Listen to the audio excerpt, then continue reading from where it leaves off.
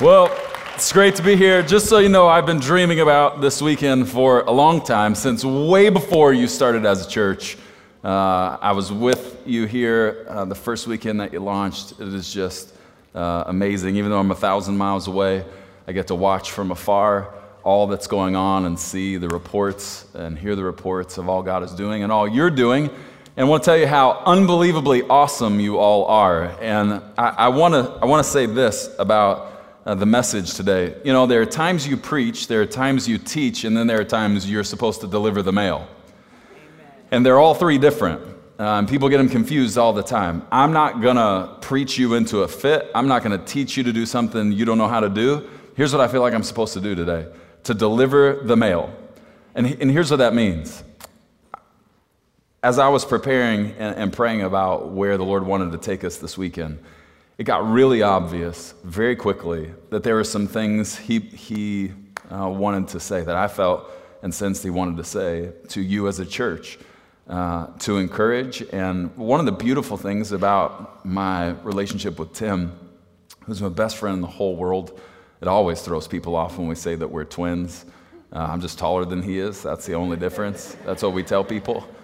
But one of the great things, I planted our church 3.5 years ago, and in some ways, because we're 3 years older than you are, we're ahead. But listen, we started with 70 people 3.5 years ago, which was only like a tenth of what you had your first Sunday. So it's not that big. We're close, you know. Tim and I talk about it all the time. One of the great gifts that we have, you know, he is older than I am. Now to you, I'll say he's not that much older than me, but to him, I tell him he is so much older than I am. But one of the benefits about getting to start 3 years before he did, there are some things that I got to learn about the season that you're in, that what I want to do today is give you a different perspective to see what God is doing here. Because sometimes when you're in the middle of something, we don't always have the privilege of seeing it from a different perspective. And so what I want to do today is I want to give you some things I sense the Lord is saying to the church. So if you have a Bible, I want you to turn to 3 spots this morning if you can. If you can't, and can I just say, how awesome is it that there's no projector today? Hey, one of the things you learn as a church planner, nothing ever goes the way you think it will. Nothing. Here's why, now I'll kind of prove to you. I want to give you a different perspective about where you are as a church. One way to look at not having a projector is to be frustrated that you can't sing along with the songs you don't know. That's one way. Or you can look at it the way I think the Lord looks at it. And I think this is the way God stands over us, because there's a moment in worship this morning, towards the end, where you just sense the King stand up. Amen. And here's how I think the Lord looks at this morning with no projector.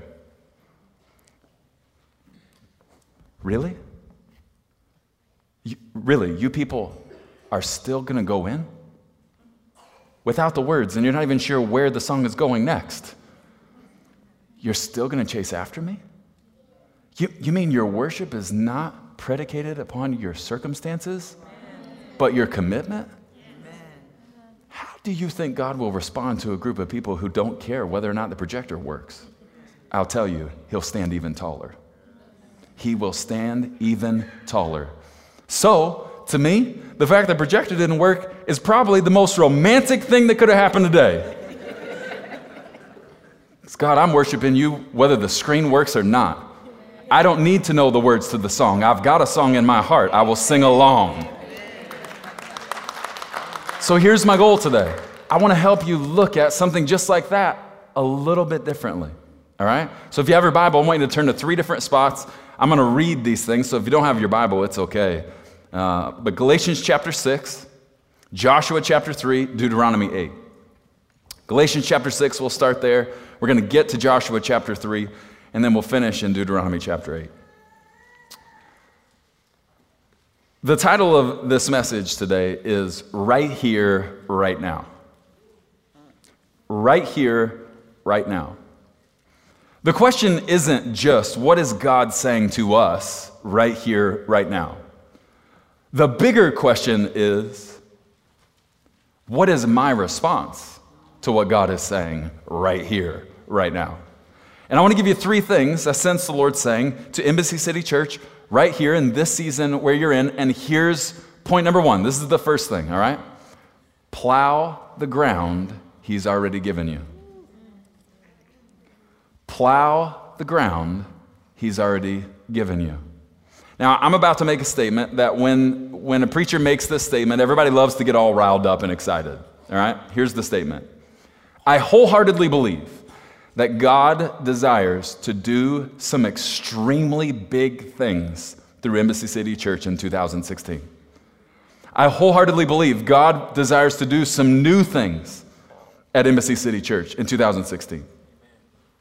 And when we hear those things, those statements, we get all excited. Yes, yes, bigger in this new year. New things in this new year. Can't wait to see the bigger. Can't wait to experience the new. Everybody gets all riled up until they see the size of the plow they're going to have to push to clear the field before they experience the harvest. We love to talk about how big the harvest is that's coming, but nobody loves to talk about the plow. In fact, many of us look at the plow as though it were a curse. Anytime we talk about plowing, and if you're to be honest, if you've walked with the Lord for quite some time, you know you're guilty of this statement or this thought. Plowing is for new believers. Because I've walked with the Lord for 25 years now, and I'm more spiritual management at this point. I don't put my hand to the plow. That was when I first got saved. You know, you plow and then you sow, and now I'm in the harvest. I don't plow anymore. I hope to God you never say those words, because if you ever find yourself saying, I don't plow anymore, you need to hear God's response. Then you don't harvest anymore. You can make that statement, I don't plow anymore, but you need to know the statement He makes after you say that. Then you don't harvest anymore. There's no such thing as a prepackaged harvest. We have to plow. Listen, why do we see plowing as though it were a curse or discipline from God? The Bible says God disciplines those whom He loves, right? Okay, now I want you to think about this. If discipline is for those He loves, then I think plowing is for those He trusts. So then why do we look at the plow and call it a curse?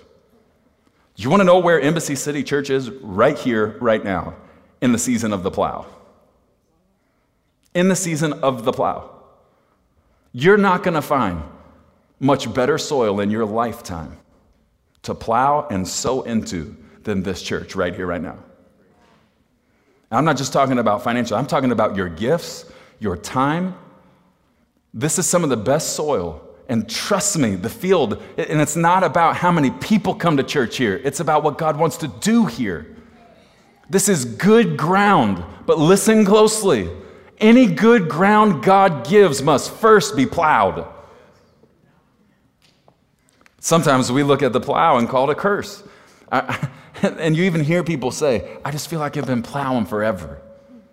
And I'm just starting to think, the reason I've been plowing for so long is this is just hard ground, and maybe I should find a different field. Because the longer I plow, the harder the ground. No! The longer you plow, the bigger the field. It's a little perspective change. I remember one time I was counseling with a man years ago who was telling me he was about to leave his wife. And he was already messing around with a younger woman. And I said, has there been abuse? Has there been adultery? He said, no. I said, then what grounds do you have to divorce your wife? And here was his answer. Because it's just too hard living with her. It's so much easier living with her. Now I want you to understand what he just did. He just indicted himself and the wrong relationship. Of course it's easier to live with her. She's a small field.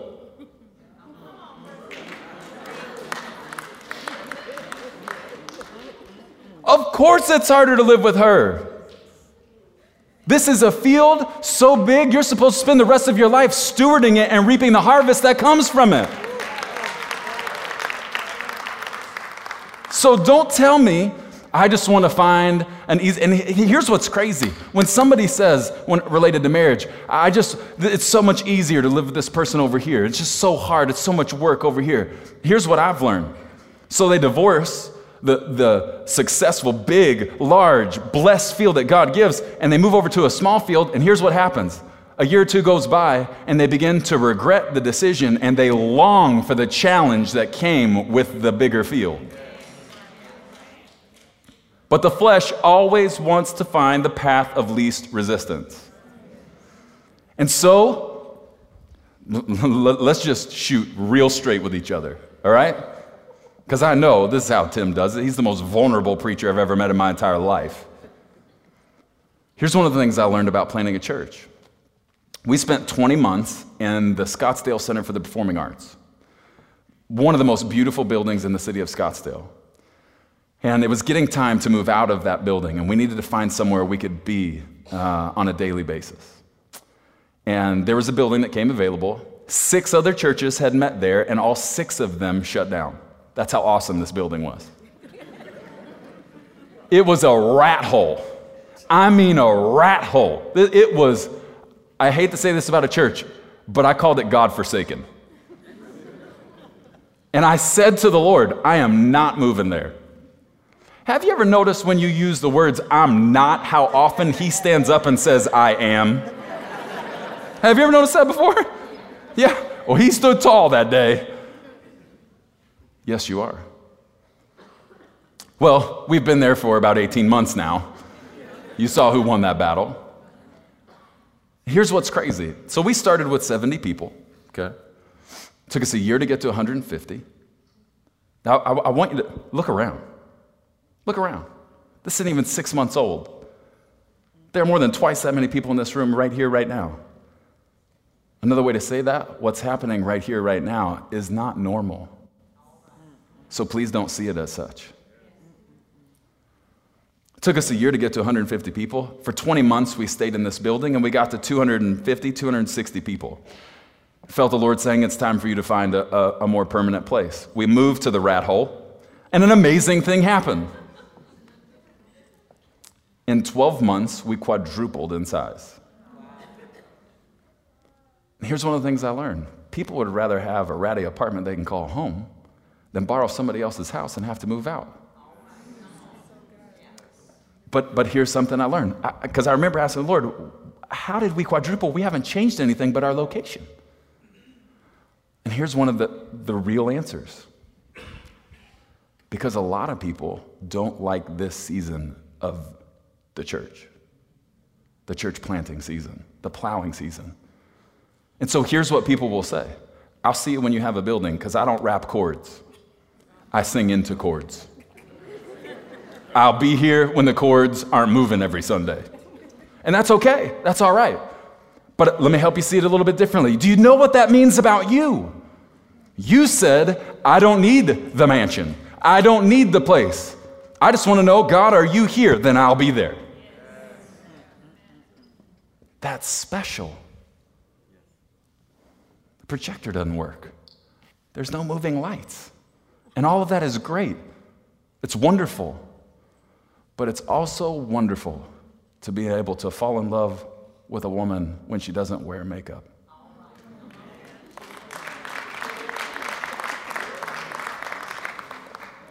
A lot of people stay away from church plants because they don't want to plow. There's 2 ways to look at that. Shame on them. How awful are they? Jesus, I love you enough, I'm going to plow. That's one way, hyper-spiritually, to look at it.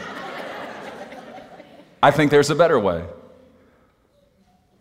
The less people there are to plow, the more I get to plow.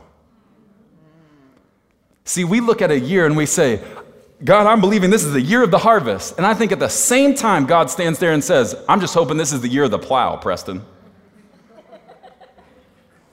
Because, son, I want you to know, I make it rain wherever you plow. Now, let me show you that in the Bible, because I didn't just make that up. Psalm chapter 65, verse 10, speaking of God, you drench the plowed ground with rain. Do you know what that means? If you'll be faithful to plow in the field where God places you, God will make it rain. Isn't that funny that that's a phrase the world uses, make it rain? And yet it came out of the Bible. It's God's way of saying, you want me to make it rain? You go plow first. You'll see my response. You'll see my response. Look at what the second half of that verse says. In Psalm 65, verse 10. You drench the plowed ground with rain, melting the clods and leveling the ridges. Sometimes we look at a mountain and we want to just be able to say, be thrown into the sea, as we read in the New Testament. One of the ways a mountain will move, according to Scripture, is when God makes it rain. When does God make it rain? When I first plow. Now, let me teach you a little bit about plowing. I don't even know if I'm going to make it to my third point, and that's going to be okay, because we just need to talk about plowing for a little bit, because so many people see this as such a bad thing. And since this is where the church is right now, it's beneficial to understand plowing. Here's what you need to understand. The most important row in any field is the first one. And the first row always takes the longest to plow. So here's how it would go. In biblical times, before there was GPS and people could just punch in some coordinates and start drawing, a bunch of cool figures in a field, before there was all that, here's how they did it old school. They would find a tree off in the distance, and they would align themselves with the tree in the distance, and they would move slowly and gradually, fixing their gaze on the tree, on the ground, on the tree, on the ground, on the tree, on the ground. And if they got a little bit off, the tree was always there to help them get back. Interesting enough, what does the Bible say our Savior died upon? A tree in the distance, and I move slowly in the first row. Now, let's get back to where's Embassy City Church right now? In the middle of row number 1. Some people might get frustrated with how slowly row number 1 is moving. Let me tell you something I've learned. When I was in the middle of row number 1 in Scottsdale, I would say to the Lord, I just can't wait until I hear you say, next row. I just want to get done with row number 1. I'm sick of row number 1. Give us row number 2. But something happened about 2.5 years in when I felt the Lord say, next row. I got to the end of the row, and he says, next row. And I had spent probably the better half of 2.5 years saying, give me the next row, give me the next row. And by the time he said next row, here was my response. I don't know that we're ready for the next row. Can I go back and make sure that this row is straight? And here's why row number 1 is the most important, because every row after row number 1 runs parallel to the first. So you want to know why row number 1 here at Embassy City Church is moving at the pace that it is? Because many churches, when they first start, the pastor gets sucked into trying to draw a crowd, because everyone always asks him, how many people you running? How many people you running? So the flesh could make it really easy and turn this into a hype fest. And Timmy could do that. That's what, I'm sorry, every once in a while I'll accidentally call him that, Pastor Tim. He could do that. Just push the button and make it into a hype fest. And let me show you what row number 1 looks like in a church plant when it's turned into a hype fest.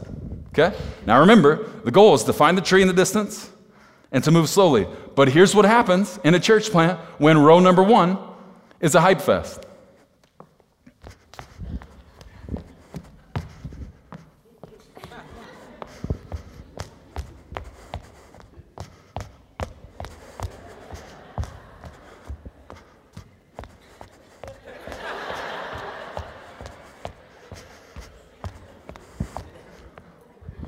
Halfway through the first row, we don't even know where we are anymore.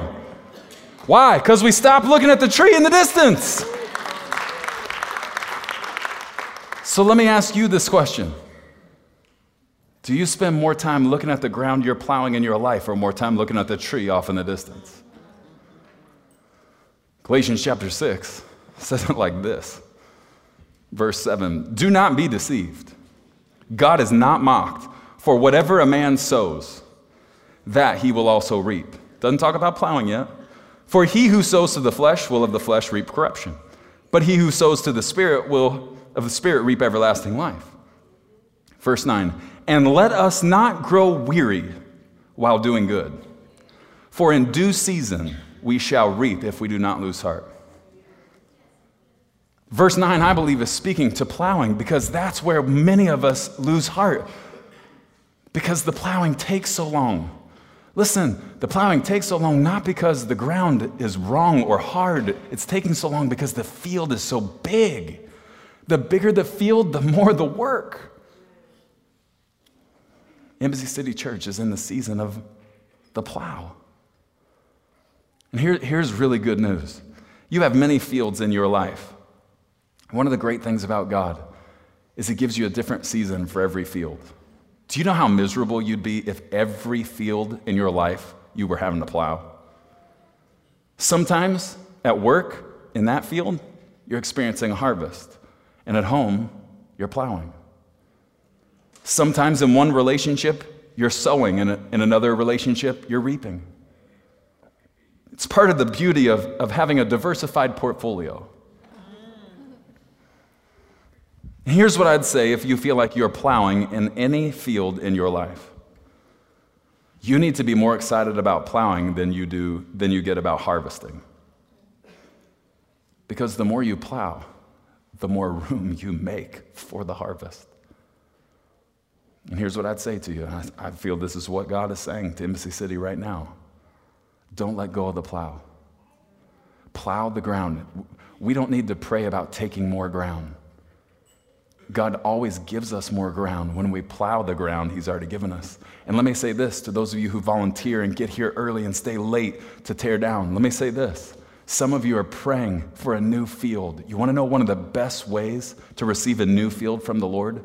Step into somebody else's field and help them plow their field according to what God's called them to do, and watch how God responds in giving you your field, the season you've been dreaming of, simply because you chose to be faithful in someone else's field while they plowed.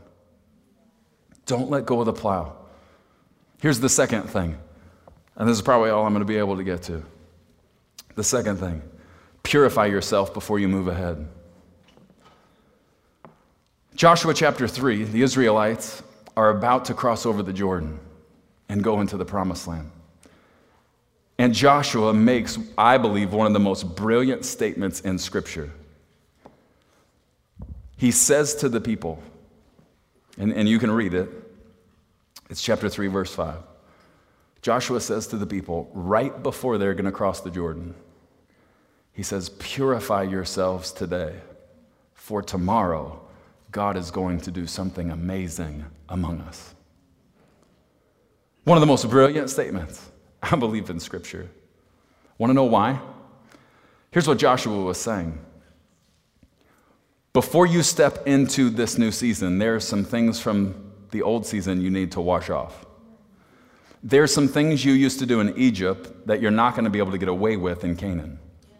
There are some ways that you used to think in Egypt that you're not going to be allowed to think that way in Canaan. Here's why it's so brilliant for God to say to the Israelites, before you step into the promised land, purify yourself. Because God knows the problem that yesterday's filth creates for the fun we're supposed to have tomorrow. Yesterday's filth always gets in the way of tomorrow's fun.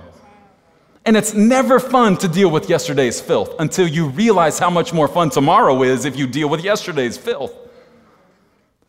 I'll try and explain it this way. A couple weeks ago, my wife had her birthday, and we were going to her favorite restaurant, the most expensive restaurant my children have ever been to, okay? And Holly says to my kids, to my boys especially, I have a 13-year-old daughter who doesn't step outside without having a shower and putting makeup on. Then I have an 8-year-old and 9-year-old boy, two boys, who I'm not even sure know what a shower is. And Holly said, boys, you need to clean up and get dressed up before we go to the restaurant. And 5 minutes later, the boys come out in ratty sweatpants that I guarantee you hadn't been washed. Their favorite t-shirt that was grimy and had, wiping their mouth from pizza at lunchtime, and they come out with stinky tennis shoes. Mommy, I'm ready. Holly's wearing this beautiful dress. She said, boys, you're not ready to go. She said, Tyler, did you take a shower? And this child looked at her like, why would I do that? She said, go back, take a shower, and put your nice clothes on. Why did my wife say that to my children? Because the nicer the restaurant, the deeper the cleaning process. You don't show up to the most expensive restaurant the same way you drive through Whataburger and grab my favorite hamburger. And it's not a presentation, it's a protocol. One of the best pieces of advice I can give you in any area of your life before you step into a new season is purify yourself before you make the transition. Don't go into the newest, nicest season you've ever stepped into spiritually, relationally, in any area of your life wearing yesterday's ratty clothes. So let me give you a little bit of homework. This week, I want you to ask yourself before the Lord this question. What could most get in the way of me experiencing everything God wants to do for me in this next season of my life? Maybe it's a sin. Maybe it's a mentality. Here's what I would say. Purify yourself. And the word purify means to purge it out. Want to know why we have altar ministry here every week? Every service. Here's why. Because the church should be the safest place to puke out yesterday's filth. Why would I move on to tomorrow holding on to yesterday's dirty baggage? But here's what we convince ourselves of. I can't go down for altar ministry because people will think I have issues. You do have issues. And so do I. And we all need prayer. Here's what we convince ourselves of, though. I can't take a spiritual shower. Everyone's going to know I'm dirty. Listen, you're only really dirty when you refuse to take a shower. Joshua says to the people, listen, our lives are about to completely change, but before they do, and before we go in, let's take a moment and prepare by purifying ourselves. Where do you need to go through a little bit of purification?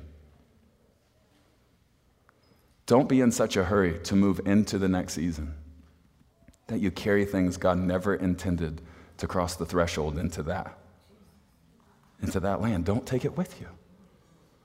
Purify yourself. I want to give you one more thing. I'm not going to get to my third point. I'm going to give you one more thing that I want you to think about to help you kind of see what God is doing here from maybe a different perspective than you already do. And I know you appreciate it. I'm not saying that at all. I'm just giving you just a little different perspective. Months ago, years ago, God said to Pastor Tim, I want Embassy City Church. And I want it in Irving. And I want it now. And Tim looked around for a home that could be Embassy Cities and couldn't find one. There was no empty church. There was no church he could even lease. So he looked everywhere else, and you know what he found? He found a stable called Jackie Singley Academy. And that is not to disrespect this place in any way. It is a beautiful stable. But it's in the stable where the projectors don't work sometimes. And here's what happened. A bunch of people got together and said, I'm not waiting for the mansion. God, if you're in that stable, I'll be found there too. I remember when I told the Lord I didn't want to move into that building. And after we were just growing leaps and bounds, and it was clear I was wrong and he was right. I said, Lord, I don't get it. This place is hideous. And it's not like it has to be gorgeous, but if you saw this place, it was so bad before we started paint. We had to paint the entire building. We had to recarpet. I mean, I thought people had died on the carpet. There were bloodstains everywhere. I said, Lord, this place is hideous. And yet we're growing leaps and bounds. And I'll never forget what I sensed the Lord say. Preston, if a manger,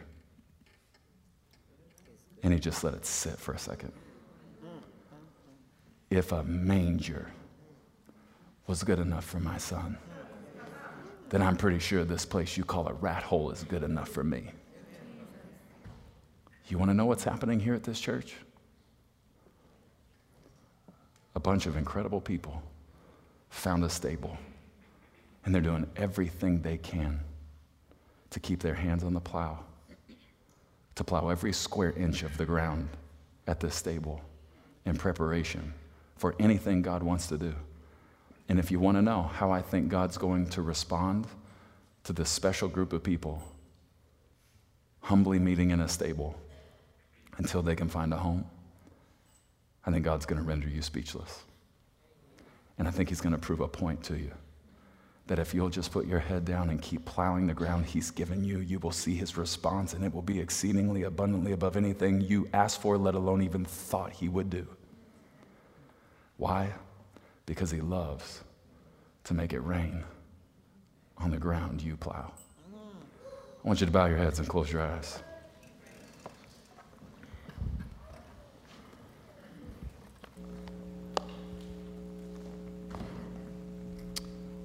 We're going to have a little more song of worship, and during that time, we have some people at the front of this room to pray with anybody that needs prayer. And in a moment, I'm going to pray a prayer.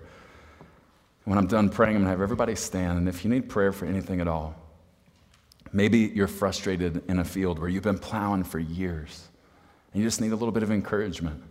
Can I ask you a simple question? Why would you come to church needing encouragement and leave without getting the encouragement God wanted to give you? Come pray with somebody in a moment. Be encouraged. Be reminded. God's not turning you into a slave with the plow. He's preparing you for a harvest you can't wrap your mind around. And that's why you can't lose heart and let go of the plow. And yes, there are going to be stones in the soil every once in a while. Keep plowing. If you need prayer for anything at all, whether it relates to the message or not, it doesn't matter. We'd love to pray with you. Holy Spirit, I pray right now for every person here. Lord, this is crazy what's happening here.